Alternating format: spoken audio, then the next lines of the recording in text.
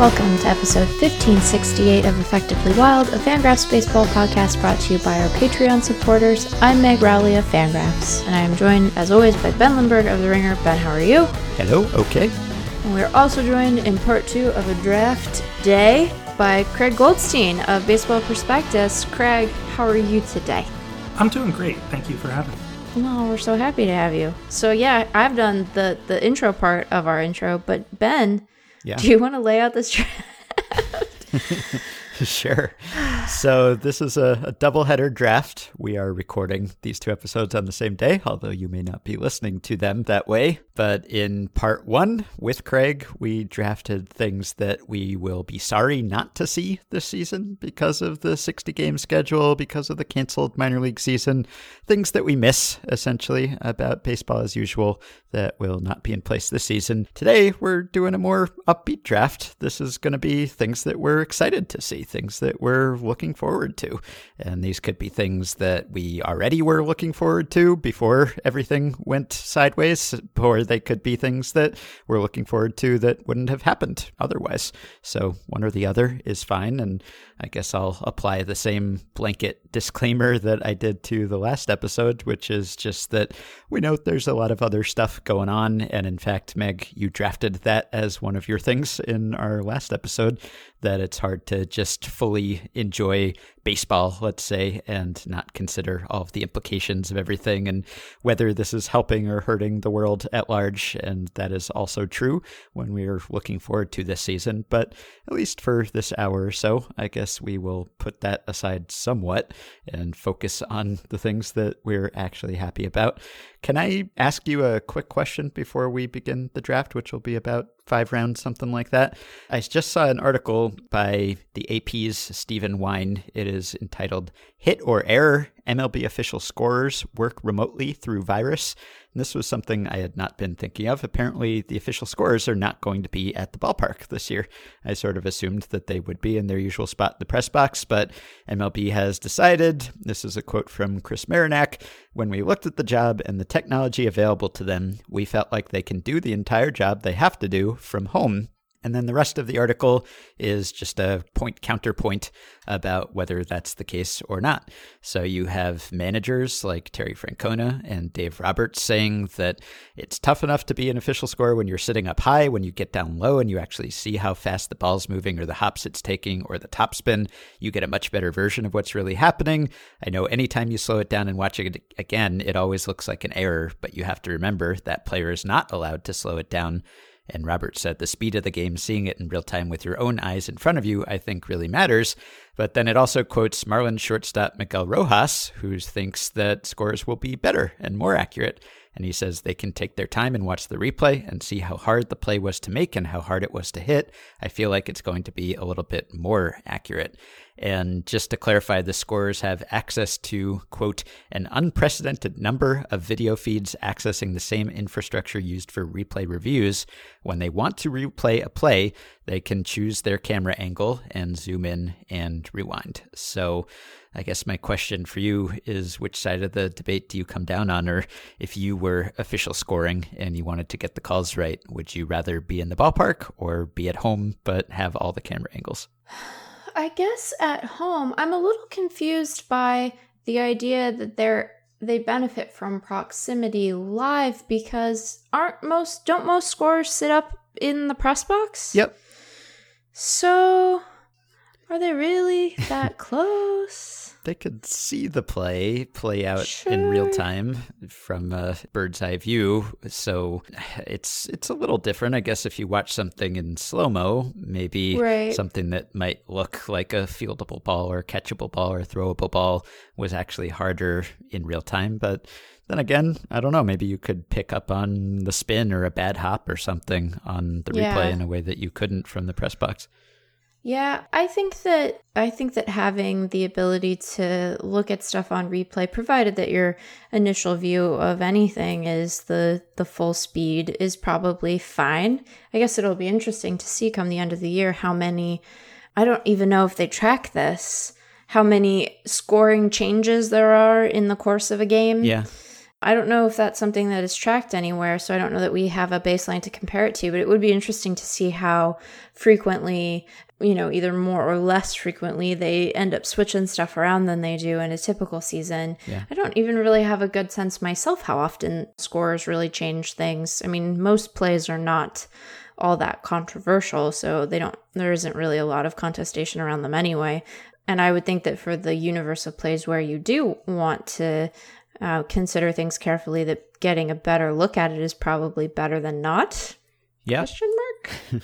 I'll be interested to see if there are more or fewer errors at the end of the year. I guess if Francona is right that everything looks like it should have been fielded on replay, then maybe we'll see fewer errors.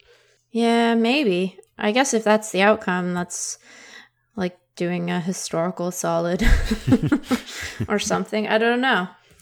Yeah. Which will be interesting. The article also mentions no opportunity to go down to the clubhouse after the game to talk to the player or a manager for further illumination, which to me, that sounds like it might actually be an improvement.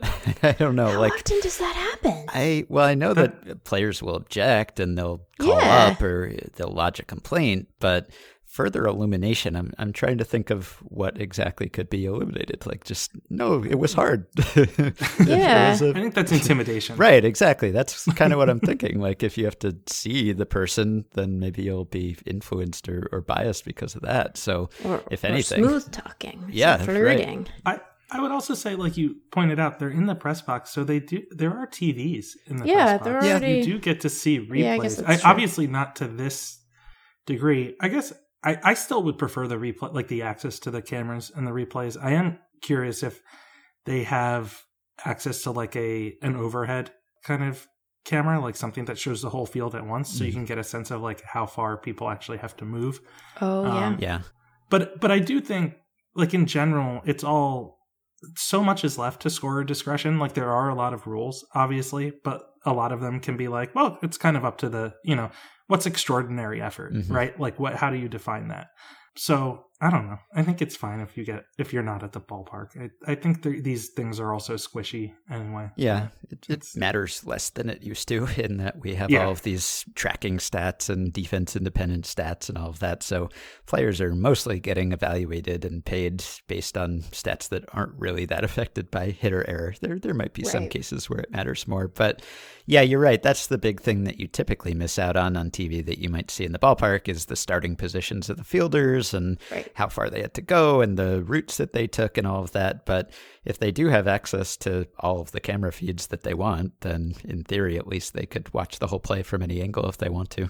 Yeah, and I guess, this is just turning to me picking on official scoring and the rules, but like if someone takes a weird route to a ball and then it drops in front of them in the outfield, but they never touched it, like that ends up being a hit, whether you see the whole thing happen and it's a misplay or not. So I don't know. The whole thing seems so out of whack to me that it's kind of like, well, whatever. Yeah. Are we going to COVID adjust ordinary effort? That's a good point. Because that they're there. They're on all. the field at all. I think it's remarkable effort. Yeah. It's extraordinary effort. Yeah. I wonder whether long-term the future of this is just like automated hitter error based on hit probability or something, or maybe we just do away with the distinction entirely. I don't mind it continuing to be tracked just for historical consistency, but I do kind of wonder whether you could just automate it fairly well. Like if it's a X% probability play, it's 90% probability based on where the fielder started that play and he doesn't make it.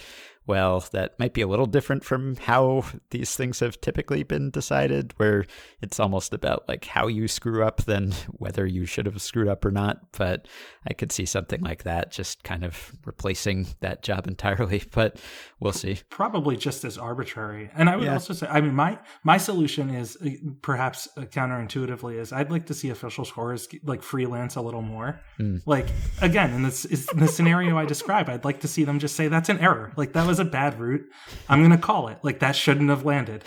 I think there would be obviously a lot of, blurry areas and things where people would get mad about it, but I think it might be closer to reality. Yeah. All right. Well, that's a thing that we're looking forward to this season. That's the first pick in the draft. No, it's not actually. But it is time for the first pick in the draft. Should we reverse the draft order or does it matter? Yeah. I don't care. All right. Well, I went last time, so I suppose I will go first this time. And I will take Shohei Ohtani's two-way comeback, which I'm sure that either of you would have taken. But yeah, I mean, Ohtani has been a great source of joy for me and was a great source of joy for me, particularly in 2018. During that marvelous stretch when he really was fulfilling the two-way potential, and there was that week where he was worth a win above replacement or more because he had a few good games on offense. I think he hit a couple homers, and then he had a great start, and it was just really, really great. And we didn't get to enjoy it for very long, unfortunately, because then he got hurt and stopped pitching and didn't pitch at all last year. And it's been a while since we have seen him on the mound in games that count. And I know he's had some issues with wildness in summer camp, and hopefully that's nothing. Hopefully it's just the rust and the long layoff and adrenaline or whatever. And I hope he will refine that. Obviously, we saw him struggle in spring training in 2018, and he immediately put that behind him once the season started. So this is, I think, a pretty important season for him. I mean, I know it's a small sample and we'll learn less about most players than we typically would, but in Ohtani's case, I don't know if this will be decisive, but it could be. I mean, if he really struggles as a pitcher, potentially that could endanger the two-way thing. If he does really well, then that could cement it. If he has trouble handling the workload, that's one of the reasons I'm sort of optimistic, is that he's had all this time off and now it's just the 60-game season. So he's starting once a week and hopefully he won't wear down as much over 2 months as he would over 6. So I'm hoping that this works really well and that we go into next season and he has no limits on anything and we can really see the fully operational Ohtani. But this will be at least a taste of that. So I'm sort of nervous and excited about how it goes. Yeah, because of some of the rules around how many batters pitchers have to face, like, we looked like we were going to have this beautiful moment of like two-way players, and some of those guys are obviously not going to be doing it as frequently because the relievers are going to have to just really relieve or field, and the defensive replacements won't make as much sense. And so I hope that he is able to sustain things, because it is really this shining hope of weirdness. Yeah. So much weirdness is about to get stripped out, and then there's Ohtani, so that's pretty great. All right, Meg, I guess you're up. Oh, I guess I get to go. I can't believe I get to pick this. Guys, I'm really looking forward to knowing what day it is. Oh, that's a good point. I'm looking forward to knowing when in the day it is. Yeah. I'm looking forward to knowing what month we're in. Uh-huh. I think I have shared this maybe with both of you that, like, I noticed as I had intra squads on in the evening while I was editing positional power rankings, this is not an original thought, but I was just reminded again how much of my circadian rhythm is dictated by this dumb sport. Yeah. And I have been unmoored for months now. Just not knowing when it is or where I am. It's gotten worse since the draft was over, right? Like the once you lose the big milestones, you really just don't know. But I'm looking forward to the periods of time during which I don't know when it is, just getting small and then remembering because there's baseball on, and that sort of regular companionship that baseball gives each of us in our day is a thing I have missed greatly, because both personally and professionally, so much of my understanding of time is dictated by it, and I look forward to being moored again. So yeah, it's very dramatic, but here we are. Yeah, that's a really good one. It does really provide a rhythm to the week and the day. Yeah, I did not have that, but I should have. I mean, I think it's just an extension of what you're describing, but I wrote last year as a best thing in baseball about West Coast baseball being on the East Coast, and like how, I work late late hours when people turn articles in late, which, almost never happens for me. I don't know about you, Meg. But it's nice to have some company. And it's like, it's just the best company that you could have. It's there's an ambiance to it. And yeah, you and I've I think several times over the last few days with the exhibitions happening in the intra-squad games, just been like, this is nice. It's nice. Yeah. All right, Craig, what else is nice? So I asked for this clarification before we did this version of the draft, but I wanted to know if I could take a thing that I look forward to not having, if that makes sense. Yep. Yes. And so I'm going to go with like fans just straight up biffing a generic fly ball and thinking it's a home run. That's great. We're not going to have that. And I know it's for a bad reason and all of that kind of stuff, but like it tricks me sometimes. Yeah. And I usually am not that bad. Granted, it's much harder in on TV to tell than in the stadium, but I feel like I'm pretty good at telling one way or the other. And I even got better as the year went on and got used to like what the ball looked like off the bat with the rocket ball or whatever you want to call it. And now I won't be tricked by fans. And I feel better about that. I think I'm going to feel better about myself. I'm sometimes the wrong one. There are occasional times, especially in the juiced ball era, when I never know exactly what to believe from month to month about how the ball comes off the bat and what actually is a home run off the bat. There are times when I think the crowd has been right and I have been wrong, but true, it does happen often the other way.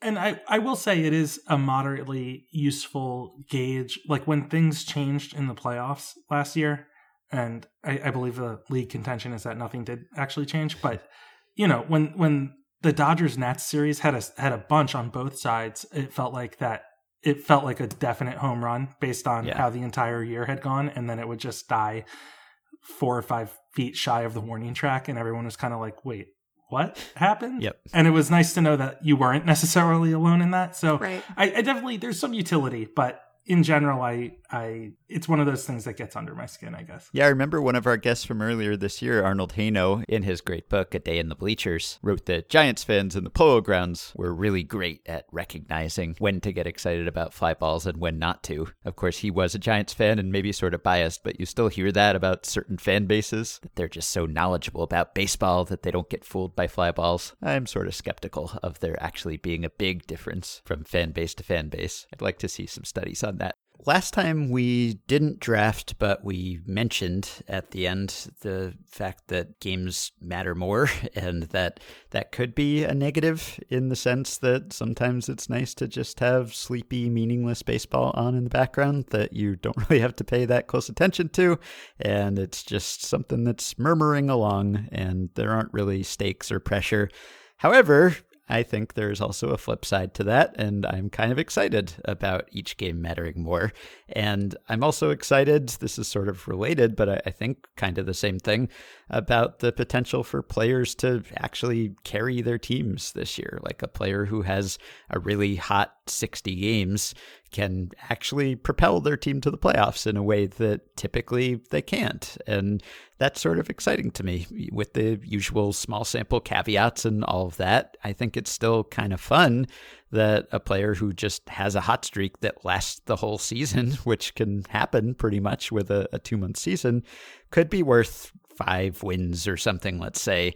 And if that's the case, I mean, that's a huge percentage of the games that your team is playing that year, and every one matters. So I don't know how managing will be different and whether we will see teams really put the pedal to the metal or pull out all the stops to actually win games because of all of the other things that are going on and just because of how weird this whole season is and the asterisks that may or may not be applied. But I think it will be nice to actually look at, say, a week of action and look at the movement in the playoff odds at your respective sites and say, hey, those things actually budged quite a bit just based on, say, you had a 6-game winning or losing streak that week. I mean, that could be decisive just about. So I am kind of looking forward to that. I don't know that I would want it to be the case forever. I kind of like the fact that the regular season goes on forever and that it's just part of your day and you don't have to live and die with every pitch. But for 1 year, I think that's actually going to be a pretty refreshing and fun experience. I like everything about this pick except for one possibility, Ben. Okay. Which is this. I fully expect Mike Trout to be an exceptional baseball player this year, and I don't know if the Angels will make the postseason. And if they don't, that MVP conversation, in light of what you just mentioned, is going to be horrible. That's true. Horrible. So I think the solution is just that the Angels should make the playoffs, and then we don't have to do it. We can just skip it. So one more reason, you guys, get on it. Yeah, that's I always enjoy watching the Angels. Remember when we did our team fun draft or fun team draft, and Yes. I took the Angels way prematurely, according to you and Sam, but they're just always at the top of the list because of Trout and Ohtani, and now Rendon and Simmons, and it's just Joe Adell. Joe Adell. I mean, Griffin Canning looked good the other night. Yeah, it's been that looked fun. Stars and scrubs I would roster, not but recommend buying into their pitching staff. No, I know. Yeah. Oh, it's my turn again. Yes. Well, I will accept a judge's ruling if you think that this is too close to what you just drafted, Ben. But I'm looking forward to seeing if we actually get any of these like statistically aberrant seasons. Mm-hmm. Like I want to see if anyone actually hits 400 or breaks Gibson's ERA record.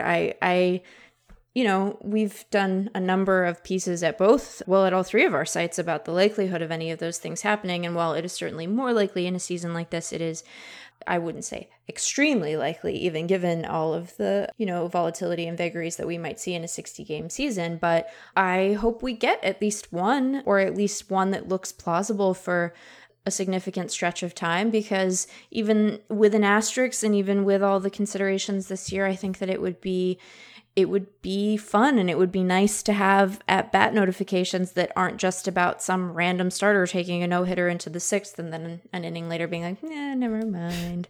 So yeah, I hope I both want to see if we actually get one, and I hope that we get to be invested in a chase of some kind, because I think that those would be quite fun. So agreed. I agree with you, by the way. I just would offer that your comment in regards to the discourse around Trout and not making the playoffs is very much in play here as well. I know. Because people are going to argue about the validity of a season in which this happens. But I agree with you. I think it would be fun. I would be invested. I don't care about the validity. Like, it is this is the hand we're dealt, and it's all we can do. I would point out that I believe the latest someone was hitting above 400 last year was Cody Bellinger, and it was 49 games in. Yeah. So not even, close, but also not even really. And it would be quite the accomplishment to do it. But in 60 games, by the 60th game, he was at 376. So yeah, a far shot. Of course, you don't need to play 60 games to qualify for the batting title. True. So there's True. that. Here we go already. Yeah.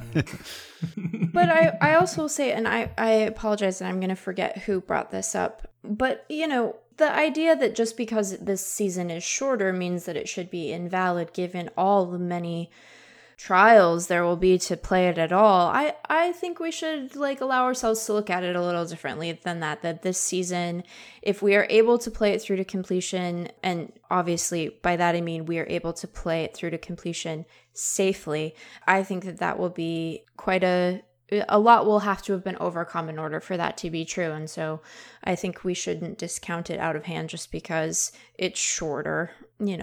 We're packing a fair amount of pandemic punch. That I don't know that makes a lot of sense, but you know what I'm trying to say. So yeah. Yeah, I enjoy how much we stat head types are talking about batting average and ERA these days. It's like we've all just regressed 30 years or something, and now we're just talking about these stats because again, it's less about analysis than it is about just fun, weird stuff that we haven't seen. So I don't think someone will hit 400 this year, but it's not out of the realm of possibility. And I do think someone will come close and at least make it interesting. So, yeah. And because there won't be that many at-bats in this season, there will be big fluctuations from day to day. So even if you're a little bit below, you could conceivably have just a few hot games and you'd be right back up there. So I'm looking forward to following that. It's going to be, I think, totally a new experience. So yeah, it's going to be good.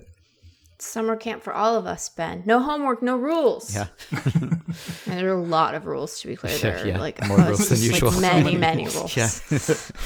All right, Craig, you're up. So a thing I'm looking forward to is the clang of home runs in the seats. Yeah. The clang and clatter. I don't know if either of you bothered to watch the Dodgers Diamondbacks exhibition yesterday, but Chris Taylor hit a 3-run homer against the Diamondbacks, and it caught the railing behind the first row of seats that they have there, and it made just an excellent noise. Crushed to left center field. Chris Taylor driving this ball. Gone. Rattles around out there in the new home run seats. Some of the cardboard cutouts fighting after a souvenir.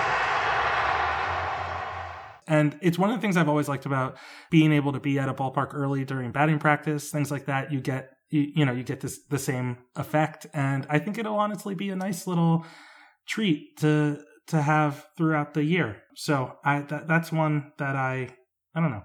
Maybe I'm alone in that, but no, I don't think so. I personally will enjoy it. Yeah. Yeah, no, I think that'll be good. Plus also, we won't have to worry about him hitting anybody. Yeah, and some of the home run highlights I've seen, it's odd. The ball just sits there, or it rolls around for a while, and no crowd of fans stampede to pick it up or anything. And there's been some talk about what will happen with those balls, and maybe they can be auctioned off for charity, or maybe they can be sent to people who purchase cardboard cutouts or whatever. But the visual is novel of just seeing those balls just kind of roll around like it was some other abandoned ballpark and not a big league game. Yeah. All right. Well, I think for my third pick, I'm going to take the potential to solve or pull back the curtain a little bit on the mystery of home field advantage. I am very intrigued about this because home field advantage in baseball has been pretty consistent over the decades, even as many other things have changed. The home team tends to win about 54% of the time, and no one has ever quite been able to agree on exactly why that is. And that still eludes us after all these years. And that's in part because there's no real just sort of scientific experiment that gets run. I mean, every now and then you get an occasional weird game that's played in a neutral site or in an empty park or something, but too few to ever get a sample that would tell you anything. But this year we are, and different theories abound. There's the theory that it is related to travel or fatigue or getting to sleep in your own bed at night. And there's the theory that it's something psychological about just being on your home turf. And there's the theory that it has something to do with just your knowledge of the layout of the park. You know how to play the caroms off the fence, or maybe a team acquires players who are particularly well suited to a certain park. And then maybe most compelling, there's the theory that it is because the fans affect the umpires' pitch calls, which is kind of fascinating. And there is pretty decent evidence for that. And I wrote about that recently. I talked to Jonathan Judge of Baseball Prospectus, and in his very complex ball strike model, that is a variable home field advantage. And he said that it's like, I forget, 1.6, 1.7% more likely to have a strike called if you have a home field advantage, or, the umpire can, it seems, maybe get a little bit intimidated by the fans. Either it's that, or maybe just influenced by the fans, like a wisdom of crowds thing. If the whole crowd acts as if it's a ball or a strike, then maybe you can't help be influenced by that. Whatever it is, there is a pretty clear statistical indication that home field advantage really matters and gets the home team more strikes or fewer strikes if they're at the plate. And we'll see this year. We'll see if that continues to be the case. And we only get 900 games at most. And so with that sample, it might be a little difficult to tell conclusively about some things, but we get a lot of pitch calls. So it should be possible to see if that changes or not. And if that's true, that home field makes a strike 1.7% more likely, all else being equal, and that's accounting for the count and the location and the pitch type and the umpire zone and the catcher framing and and the weather and everything else that's in that mixed model. If that's true, then it would account for about a third of home field advantage. And there have been different studies that have made different estimates, but it seems like it could be a significant factor. And maybe finally we will find out. Cool. Yeah, that was very high on my list as well. Oh, so sorry. No, it's okay. I'm glad it was, someone selected it. Yeah. And then you'll have to decide what to do about that. Like, I think the Fangraphs playoff odds, and I know the Baseball Prospectus playoff odds bake in home field advantage when they're forecasting postseason series and World Series odds and all that. So then do you manually intervene? Like if we get through 2 months of the season and there hasn't been a home field advantage or it's been smaller than usual, then do you tweak that? And we've actually seen 538 adjusted its soccer projections, I think by 60%, because in some of the early soccer results that we've seen that were played not in front of fans, there was less of a home field advantage or no home field advantage. And so they went ahead and did that. And so we'll see whether we need to do that for baseball. Oh, man. More work for you two, or at least other people. I had not thought of that about that. So thank you for putting that into my into my mind. Yep. It's my turn again? Yep. I don't know. Some of these I'm less enthused about now. I guess. Well, this is one. This is sort of cheating. You can tell me if it's too cheating. It does not involve the Astros, but you can tell me if it's too much like cheating. So I'm going to group 3 teams together, one of which is very different from the other 2 in a lot of respects, but is similar in their proclivity to spend of late. I am excited to watch the Yankees, Reds, and White Sox because they are 3 teams that have tried to get better. I'm excited to see, and they're obviously at very different points in their, sort of expected win curves, but have invested in their roster and increased payroll nonetheless. And so I'm quite excited to watch the Reds and the White Sox and the Yankees play, because in a season that is short and where a lot can shift around, these are teams that are actively trying to win. And so I'd like to see if they do. And mostly because there will come a point upon watching the Reds long enough that I will remember that Mike Moustakas plays second base for them. That'll stick at some point. Second base at all for anyone. Yeah, probably somewhere in there is gonna stick. So that'll be fun. So yeah, that's my pick. Yeah.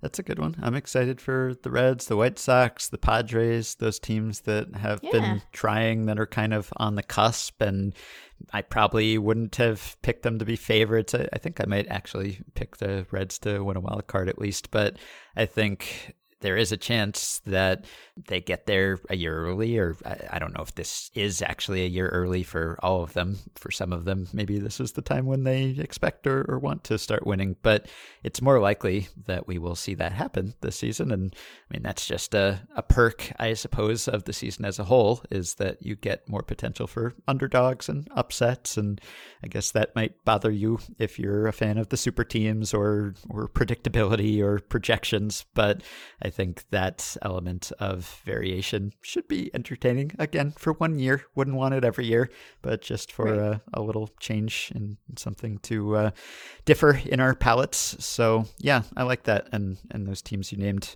I don't know, the Yankees kind of always win. So I'm not like super excited about the Yankees, but I know what you mean. It's kind of interesting to see Garrett Cole in pinstripes, I suppose. Yeah, I think so. I like that. I think the Reds are especially interesting. Not just because they're trying, but also they're trying in a way that my brain doesn't fully comprehend. Mostly in that they just keep adding outfielders. Yeah. And I know that they returned one. Their Rule 5 pick, Mark Payton, I think, they returned to the Athletics in between the episodes that we've recorded today, but that leaves them with about 15 outfielders. Yeah. And I don't know. I think the Padres kind of fit in that too, although they have, I think, completely traded their whole outfield over the last year. If you go back to the Franmil Reyes trade. So I don't know. These teams, I don't know what they're doing with the outfield, but I'm interested to find out. And if it works, I'll be really interested. Yeah. Well, and like that Reds pitching staff is so fun, and the team is good. They have so many outfielders. They do, but their pitching was also recently very bad, and now it's like very fun, and Lorenzen's great fun, and Amir Garrett.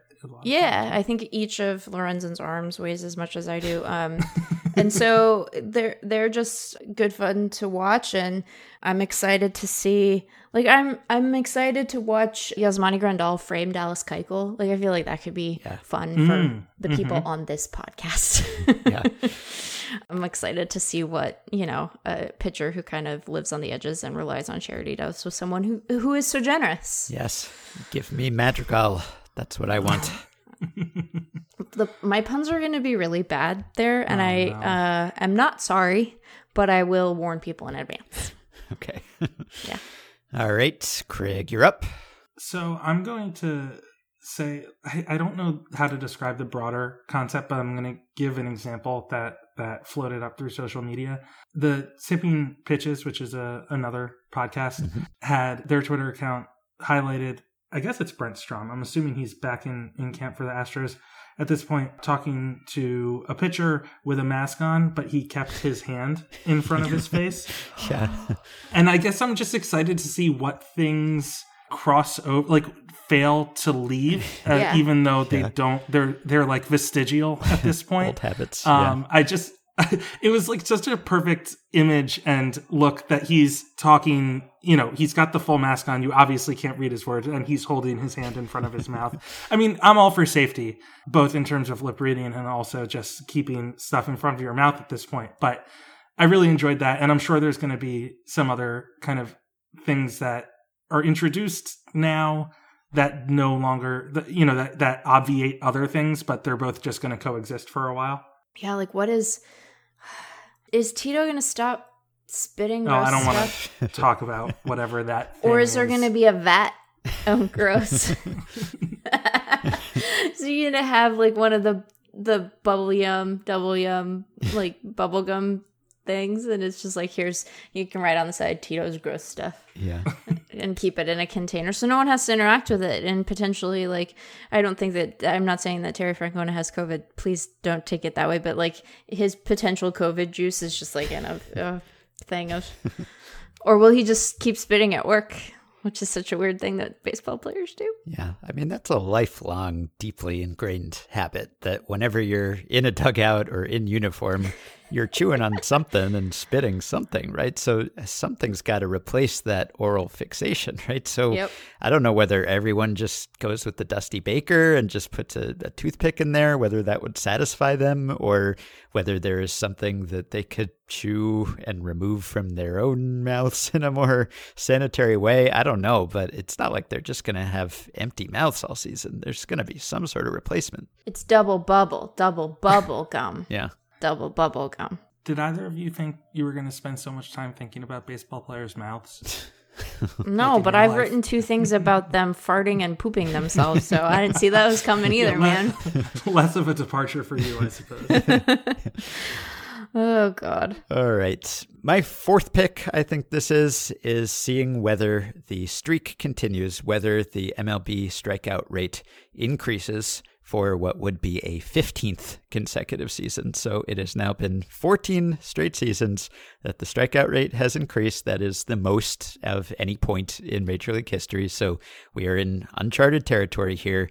And I wonder whether this will be the year to stop the streak. And I wrote a whole article about this, and it's really complicated to figure out because there are a whole bunch of factors that point in one direction and a whole bunch that point in the other direction. So obviously you have the NLDH, which would be the big mover here and might actually stop the increase. But it's very close. Like if you look at the historical increases we've seen on average over the past several years, and then you forecast how many strikeouts is the DH actually going to save us, given that, yes, pitchers strike out a ton these days, but they also don't have many plate appearances, so it doesn't make that much of an impact. So that seems like kind of a wash. Like if you were going to project a similar increase this year, then that just basically takes you down to flat, more or less. But then there are all these other factors like pitcher usage and the weather. So you'll have harder pitches probably because fastball speed increases with the temperature. And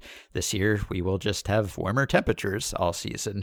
And then there's also the question of who's ahead of whom, the hitters or the pitchers. And there's been good research into that. And Then there's the fact that there will be probably fewer extra innings this year, and there are different strikeout rates historically in extra innings than in regular innings. The strikeouts tend to be a little less common in extra innings, or maybe if MLB actually makes good on its threats to really monitor and police the foreign substance use, maybe spin rates go down and whiff rates go down, and there's the 3-batter minimum rule, which might trim a few strikeouts here and there, and there's maybe less fatigue and reduced travel. And so there are all these things that could go one way or another, and I really don't know which way they will go. And I think it'll be close. I think it'll maybe come down to the wire. So it's a nerdy thing to be excited about, obviously, but I am kind of excited. And if the strikeout rate does stop or is halted or even declines a little bit this year, that won't mean that, okay, the problem is solved. That'll just mean that it took a pandemic to stop that streak. And I don't think anything else will stop it except for further rule changes. Yeah, I don't really have anything to add, but yeah, that is interesting. I look forward to seeing that too. We care about such specific stuff, you guys. Yeah, like, should we have just drafted, like, watching baseball? Should that have been number one? Did we bury the lead here? When I was preparing for this, I was initially struggling, not because I'm not looking forward to the season, but because it just seemed like such a tricky needle to thread. And it was suggested to me by a friend that I should just draft watching baseball, and then whenever either of you drafted another thing that I would like, I could say that no, you're not allowed. I've already drafted that by virtue of drafting watching baseball. Yeah. But I thought it's like that would the be defensive version of playing Scrabble. Like it's much worse, but it works. Yeah, exactly. All right. Well, what do you have instead? Oh, right. It's my turn. Goodness. Playing baseball. Goodness. Playing baseball. I am looking forward to home runs, but of a particular variety. I am looking forward to home runs that break broadcasters' brains.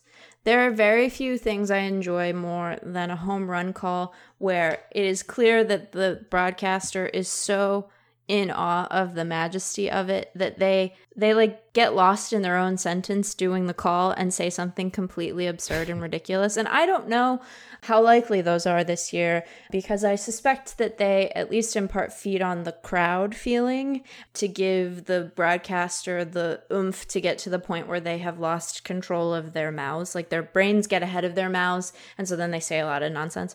But I like those so much.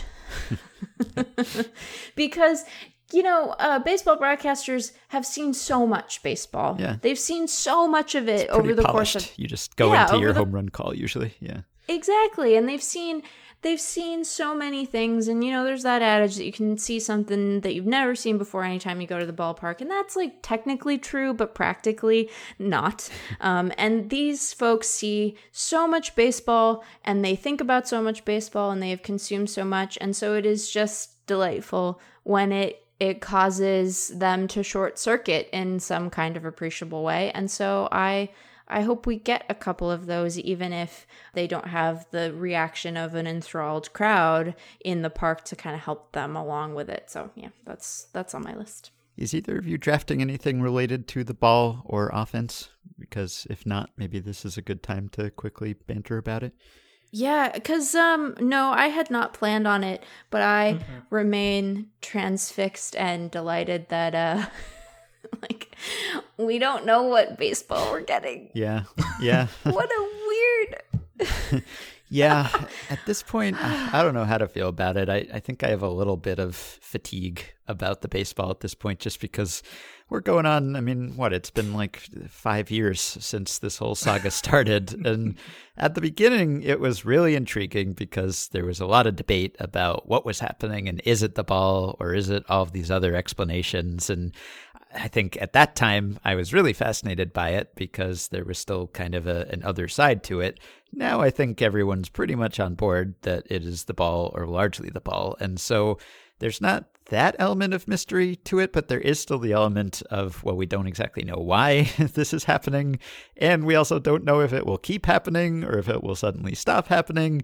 And I don't really like that as a spectator, but I am intrigued by it as an analyst of the sport, I suppose. And so I'm kind of intrigued because if the ball is still juiced, if you couple that with the warm weather, then we're going to get even higher home run and scoring rates. I mean, it'll be even higher than it was last year. Presumably, if the ball hasn't changed, the home run rates for the full season will be even higher, which I don't know if that's a good thing or not, but maybe if it's even higher, that will actually force MLB to do something and get a handle on how the ball is behaving.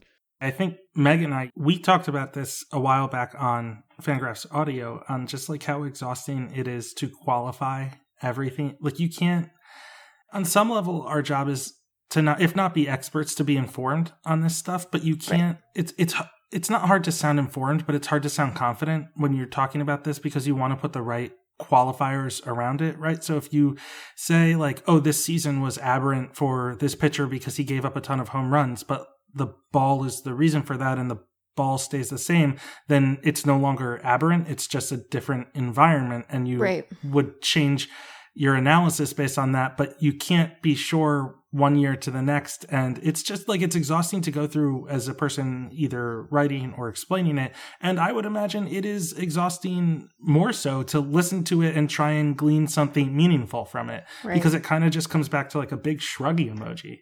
Well, and I think that like the ball itself is one thing. It's hard for me to separate my experience of watching a particular version of the baseball from the way that the league talks about that version of the baseball or refuses to talk about that version of the baseball. And so much of the official response to the fluctuation in the home run rate and the variation in the actual physical construction of the ball has at times felt anti-science. Yeah.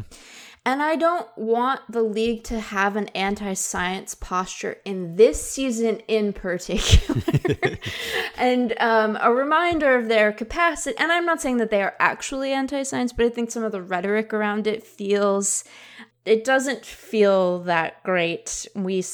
I feel like we are being gaslit to a certain extent, and I would prefer that we have just like a clear-eyed and a reaction to and acceptance of evidence when it is rigorously analyzed and put to us, because it seems like in this moment in our lives that might be important for any number of reasons. And so I don't think I'm wanting another reminder that the league is sort of sometimes a little fuzzy and fluffy on science stuff, because it's like kind of important they stick the landing on other science stuff this year. Yeah. All right, Craig is up. I'm going to take a lack of attendance shaming. So this is, again, a thing I'm looking forward to not having, but I hate it. I absolutely hate it. I don't know if it bothers anyone else, but it always happens on Twitter. It happens in various articles about, fans aren't here, they're not supporting the team, this and that. And sometimes, like, if it's, there are situations, I think Pittsburgh had one where fans, in a concerted effort did not show up. And that was a message to ownership to some degree. In other situations, it's kind of, I absolutely hate it. It's like, oh, it's it's an important game, but only so many people are here at opening, at that first pitch. And it's never constructive or helpful. It's just a way to make people feel better about themselves. And I hate it. And it won't be possible now. So yeah, that's a good one. I hadn't thought of that. And I guess sort of similar to that, I'm actually kind of glad that we won't be able to talk about attendance or decreasing attendance at all, because that's a better pick, honestly. Well, they're just always, it's like whatever you think is wrong about baseball or worse about baseball, you connect that to the decreasing attendance, which the attendance is not dire necessarily. I mean, it's better than it was throughout much of baseball history, even though it's down recently. But the thing that bothers me is that person A will claim, oh, there are too many strikeouts and the game's boring now, therefore attendance is down. Or person B will say, oh, the games start too late and therefore attendance is down. Or person C will say, oh, it's too expensive to buy tickets or go to the park and therefore attendance is down. Or, and some of these reasons are persuasive and legitimate and others seemingly less so. And it's kind of hard to get to the root cause of it. But I just kind of get tired of everyone sort of spinning those stats in their preferred direction. Like, I always assume that it probably has more to do with just like things that are almost outside of baseball's control, either like the competing entertainment options or just how much more convenient and entertaining it is to watch a game on TV at home than it used to be if you're able to do that. On the other hand, I think it also often very much has to do with prices and how much it costs to buy tickets and how much it costs to spend on concessions. And so I think often you hear it's because of the strikeouts or the homers or whatever it is. And I don't know how to prove that that's not a factor. It could very well be a factor. I'm sure it's a factor for some people, but I suspect it's the other stuff more than that. And yet you kind of hear that just sort of used by anyone who wants to make a case about something in baseball being worse than usual or that baseball is dying or whatever. Well, and we also won't get the panning to a crowd, find the one youngish looking person who's looking at their phone, spend 5 minutes shaming that person for looking at their phone, spend an hour on Twitter talking about the young person on their phone, eating our own hair in response to that out of stress and frustration. So we'll be spared that too. Yeah, that too. All right. So we're saying it's better that there are no fans. No, we're not saying that, but we're looking for the silver linings here. All right. So this is my last pick. I think I have a few here that are sort of interchangeable. So I guess I'll just pick one and we can maybe mention the others at the end. But this is very specific. But there are two pitchers in baseball history who have ever had BABIPs above 410 in a season of 45 or more innings pitched. And those only two seasons like that both happened last year. It was Mitch Keller and Corbin Burnes.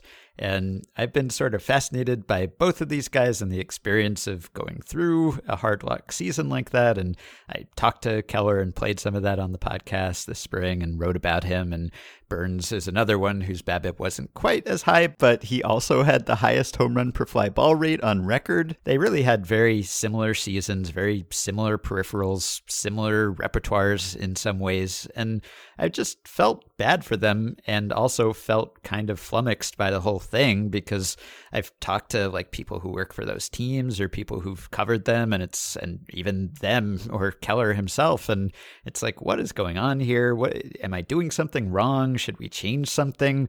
Or is this just bad luck? And it certainly seems like in large part it's bad luck, but you never know for sure. And if you're the pitcher who's going out there and getting a 7 or 8 ERA hung on you over, many outings, that's pretty depressing, even if you can point to things you're doing well. And I felt bad for those guys because, they're early in their careers and Keller was a rookie in his debut season and Burnes was in his sophomore season and his first time in the rotation. And just seemingly everything went wrong that possibly could go wrong. Home runs per fly ball, BABIP, whatever it was. And it seems like it's even harder to then have to wait during like the longest off season ever to actually get back there on the field and start proving that that was a fluke and that no, you're actually good. And if you keep getting strikeouts, eventually you will not have a 7 or 8 ERA. So I felt for those guys and I've also felt confused by those guys. And it seems like maybe there are more seasons like that lately. I don't know if that's the case, but maybe related to the ball. I mean, you get like the Edwin Diaz season from last year where it's like, how is he missing so many bats? And yet when they do make contact, he gives us a home run every time. How does this make sense? So we're only going to get 60 games. And I just hope that in those 60 games, their stats return to normality and we see them have promising seasons and seasons that statistically make more sense. Stop breaking my brain. Yeah. I like it. I'm looking forward to hearing players swear We're going to get, yeah. Here's the thing. We're just going to get some real whoppers. And I imagine they will diminish over time as players are more mindful of how the piped in ballpark sound does not overcome the ballpark mics, and how we can really hear them swearing, and how they will be big whoppers. But we're going to get some swears, you guys. And I think that some of them are going to change the trajectories of children's lives. They certainly will change the trajectories of some people we know's parenting styles. And I think it's gonna teach some youngsters some stuff. And that's going to be great. I guess the more family-friendly version of this is that, we're going to be able to hear players on the field say non-swearing things. And I'm very curious to see how, if at all, the amount of crowd sound, or lack thereof rather, changes the volume at which they talk to one another, how frequent or infrequently they call each other off. Because some of that is, you need to communicate anyway, but some of it is like you need to boost your volume to overcome crowd sound that will now be non-existent. And so I am curious to see how they, how do outfielders talk to each other? How often do pitchers feel the need to sky point? But more importantly, I just hope we get I'm rooting for, like, not problematic stuff, to be clear, because that would be a very strange thing to root for. It would be terrible. But I hope we get some really nasty stuff on the field, because it would just delight me. And then it'll never happen again, because there will be words spoken and fines, and the commissioner will be outraged and offended, and there will be letter writing campaigns. But before that happens, somebody's gonna drop something real nasty, and it's gonna be great. Yeah. I think we've gotten so I also think this extremely applies to managers getting mad at umpires. Oh yeah. Because they often have some great things. And we've seen the rise of some people who are very good at reading lips, and then, making videos like John Boy and other people to get some sense. Like we got Savages in the Box from Aaron Boone last year. But also I was thinking back to when that video was unearthed, and it was the Mets manager, I'm blanking on who it was, but he said to the umpire that his ass was in the jackpot. Yeah. That was a great phrase, even if it's not, Terry it's Collins, a little bit of a swear. Yeah, Terry Collins, thank you. And I'm just wondering if we're gonna get some more phrases that become, I don't know if it's ubiquitous, but everyone knows it now, right? And it's it's a great phrase. It's a fun one to work into your personal lexicon, even if you're not talking about baseball. And so I think I'm very excited to see what we can do on that frontier. All right. Yeah, me too. Okay, so my last pick, it's not extremely different from what Meg said, but a little bit. I'm excited to get more clean audio of just extremely well hit baseballs. Yeah. I don't know how much you guys have been indulging in this, but I know even the Giants posted something right when summer camp was restarting. Marco Luciano had a video that it's just an incredible sound off his bat. And I just really like getting the clean audio of that. And I've asked Rob Arthur, who a while back, I don't know if it was when you were there, Ben, or not, but he did some audio analysis of how much you could tell. Yeah, we had him on the show to talk about that. Yeah.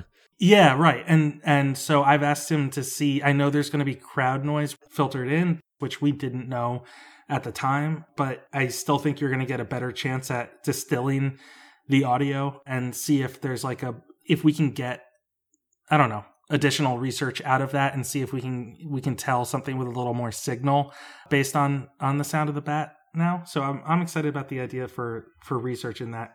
So you're searching for signal in the noise, is what you're saying? Yeah. Yes, I am. You're drafting the crack of the bat. One of us should have drafted the green of the grass or something. Yeah, it's but you did it for analytical reasons, so that's all right. Yeah, it's not a cliche. I felt like it was in the spirit of podcast. Yeah, we'll allow it for sure. Yeah, I think so. All right. Well, I've got just a few leftovers. I guess I'll briefly mention One I didn't draft because it's kind of already happened, but I think it's a positive byproduct of this season, which is just the greater appreciation of non-MLB baseball that a lot of us have developed, and the familiarity with the KBO or the CPBL or, NPB, any other league that was actually playing while we didn't have MLB. I think that's nice that people have been exposed to that, and I'm sure that some of them will keep watching and keep monitoring those leagues. We've learned a lot about them this year, so I think that's been a nice little perk. And I also had just like the potential for weird playoff tiebreaker scenarios that Jay Jaffe will probably be very pleased about in a couple months, because there are not going to be big separations between teams in the standings. And so it's more likely that we get some weird team entropy thing where we get multiple ties and we have to invent some weird tiebreaker scenario to actually sort all of that out. So I think there's a decent chance that we will get a really exciting photo finish to the season, because again, like, you're just not going to see big numbers in that games back column this year. So I think that's good just generally for pennant races. And I guess we're sort of deprived of the typically exciting trade deadline and everything, but I think we will be compensated with exciting playoff races if you're able to get invested in these small sample playoff races. And what else did I have? I'm looking forward to a couple extreme strikeout guys in one direction or another. Mentioned Nick Madrigal. I've rarely been so excited for a player. Wrote a whole big thing about him this spring. Don't know how much playing time the White Sox will actually give him. I hope it's plenty, but, he could go the whole season without striking out conceivably. So I'm excited to see that. The jury is still out on his long-term potential, which is another reason why I'm excited to see him. But I know he's struck out a few times in intra-squad games, and everyone was just aghast to see that happen. But looking forward to him having what is projected to be the lowest strikeout rate in baseball. So we'll see if he's able to deliver on that. And on the other end of the spectrum, James Karinchak, I'm really interested in seeing him. We just got a glimpse of him late last year with Cleveland, the reliever who just had the unbelievable strikeout rate. What was it, like 55% or upwards of that, 60%, something like that in the minors last year. And then he showed up in the majors and was still missing bats. And he's just like a 2-pitch pitcher, but the 2 pitches work really well together and are kind of incredible. And I think only Josh Hader has a higher strikeout rate projection. So these are 2 guys who are just kind of bursting onto the scene on opposite ends of the strikeout spectrum. And I'm very curious to see how high and low they can go. What else? I'm interested in any weird tactics we see. Of course, we've talked about the 5-man infield, but anything specific to this shortened season? Not so much bullpenning. That's not really new or all that fun at this point, but anything else weird that teams try. And then last thing on my list was Hawkeye, which I say with some reservations because it sounds like there may be more data issues than usual. MLB is transferring StatCast basically over from TrackMan to Hawkeye, this new technology that's been used in other sports. And so there may be issues with the consistency, and are these things measuring with the same baseline, and are you getting more missed pitches or missed batted balls, etc. But in the long run, it is supposed to be more accurate, and even in the short term, it's capturing pretty cool data that we haven't had before on like player positions and postures. And it can, as opposed to the old StatCast that could only capture like center of mass, it can actually track like hands and legs and feet and mechanics, and there's potential to like track bats and, do all sorts of stuff that, granted, we won't have access to a lot of that. So we'll probably just get these tantalizing glimpses and then we'll wish we had more of it, but it will exist. And even the snippets that we see will be kind of cool, assuming the system works more or less as designed. Or we'll all become fans of tennis. That too. Yeah. Well, I mean, that works really well. Hawkeye tennis replay is like the ideal replay system in sports, I think. Yeah, I agree with that. All right. Yeah, it seems like this will be better as long as we can all agree that, there's going to be some configuration and calibration stuff that needs to get sorted out, and that's okay. Can I do a couple? Yeah, I was just going to say that Karinchak had a 67% strikeout rate in Double-A. And it was 10 innings, but still 67%. Yeah. And then in 17 innings, 54% strikeout rate in Triple-A. Yeah, not bad. Well, the first of mine is sort of sentimental and has already happened technically, but we'll be excited about it. You know, it's pretty cool to see Alyssa Nakken coaching in uniform for a major league team. Yep. I kind of lost track of this as a thing that was going to happen amidst everything, but seeing her out there, you know, it meant a lot to me. So it was not a thing I expected to never see in my lifetime, because I think I have a bit more faith than that, but it meant quite a bit to see her out there, and I am excited for her opportunities, for the opportunities that other women who are coaching with teams are getting this year. It's just means a lot. It's a cool thing. So yeah. I'm amped for that. In far sillier applications of potential draft picks, I expect to at some point be thoroughly delighted by player nonsense in the supplemental dugouts that have popped up. That's just some prime Meg shit right there. So I'm pretty amped for that.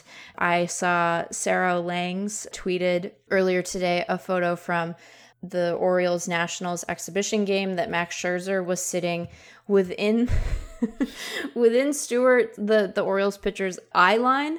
He's sitting behind home. I'm going to send this tweet to our little group. And I have to say, I can think of, if I were a pitcher, I can think of nothing I would find more intimidating than Max Scherzer in my eye line. It wouldn't matter who was in the batter's box. Him being visible, knowing that he is watching my performance, especially as an Orioles pitcher. Yeah. I think I would immediately turn into dust and reassemble myself in a new life somewhere else. Yeah. And that was my immediate reaction to this. And I can imagine that there will be others that will be equally overwrought as the season unfolds. So I'm looking forward to that quite a bit. And speaking of the Nationals, we just get to watch so much Juan Soto. Yeah. I mean, not as much as usual, but we just get to watch Juan Soto again and see what his next year is like. And that's going to be great, even if it means Craig continuing to crow about coining a nickname. I'm willing to make that trade. Are you saying my crowing about coining a nickname is bad? No, I'm just saying that we remember, Craig. We know. People do forget, Meg, and I must be there. You are there. Them. Oh, yeah. Do you get is it like Beetlejuice? Someone says it and doesn't. Someone says a different nickname 3 times, and then I'm there. Yeah. You're like, say it now, Craig. Tell our listeners what you invented. Childish Bambino. Yeah. It's really wonderful. It's great. He put it on his shoe. It's fantastic. It is a very good nickname. I like that he has embraced it. It shows good taste on his part, and also an understanding that you can't give yourself a nickname. A nickname has to be bestowed upon you, and he's just fortunate that you picked such a good one, and here we are. I do need him to wear it for Players Weekend. Once, just for my life to be truly complete. I will spend any amount of money to buy that jersey if he does. He's gone with a different, completely acceptable nickname in prior years, but it's a life goal. How dare he? I would like to point out that you literally witnessed the birth of your child. Recently. Yeah, sure. But, short memory. That was a different Bambino. It was a normal-sized baby. Yeah. Normal-sized baby. Yeah. And speaking of Soto, I'm excited to see Luis Robert. I'm sure we're all excited to see Luis Robert. Luis Robert is a year and a half older than Juan Soto, or that's more than a year, which is just, that's not right. It is. And Soto is 2 great seasons already into a major league career. It's just, we don't appreciate him enough, probably. I think we appreciate him more than we did initially, but we still haven't completely corrected that record. My one thing that I have left over that you guys haven't addressed is extremely specific to me, as where I think a lot of my picks, honestly, this was a very selfish thing this selfish draft that I've had. But you know how sometimes there's a fan who is next to the crowd mic who's just really loud? Yeah, sure do. Boy. That won't happen this year. You hate fans. Now, be fair, Ben. I think really it's that Craig hates people. Yeah, just a equal opportunity misanthrope. But yeah, you're happy that fans won't be misjudging fly balls. You're happy that fans won't be interfering with the sound of batted balls. You're happy that fans won't be making noises in the crowd mic. Did I miss another reason you're happy that there are no fans? No, I think that covers it. I mean, I'm sure I could come up with others, but I think those are all the ones I've said thus far. Being opposed to attendance shaming is a pro fan stance. Yeah. Oh, that's true. That's true. I contain multitudes. Yeah, we seek balance. Yeah. All right. Is that all we got? I think so. Okay. Well, most of all, I think we just want the season to be played and completed safely, and for everyone to stay healthy as they do that. That would be the best thing. But there are also a lot of other really exciting reasons that we're happy to have baseball back. So now we will just watch it. Next time we talk to you all, I think the season will have started, and we can talk about that. Thank you for joining us for both of these drafts, Craig. Yeah. Thank you for having me. Your service is appreciated. Double episodes, my goodness. Yep. Okay, that will do it for our drafts. Thanks again to Craig for joining us. You can hear him and Bradford William Davis and Emma Baccelari on the Five and Dive podcast at Baseball Prospectus. You can support Effectively Wild on Patreon by going to patreon.com/effectivelywild. The following 5 listeners have already done so. They have signed up and pledged some small monthly amount to help keep the podcast going and get themselves access to some perks. Matt, Robert Riley, Jeremy Stoll, Smith, and Thomas. Thanks to all of you. You can join our Facebook group at facebook.com/groups/effectivelywild. You can rate, review, and subscribe to Effectively Wild on iTunes and Spotify and other podcast platforms. Keep your questions and comments for me and Meg and Sam coming via email at podcast@fangraphs.com or via the Patreon messaging system if you are a supporter. Thanks to Dylan Higgins for his editing assistance. If you don't hear us again before opening day, please savor the sight of regular season Major League Baseball, and we will be back to talk to you again a little later this week. Clock face ticking on an empty time. I only want what I know is mine. Sound the bell.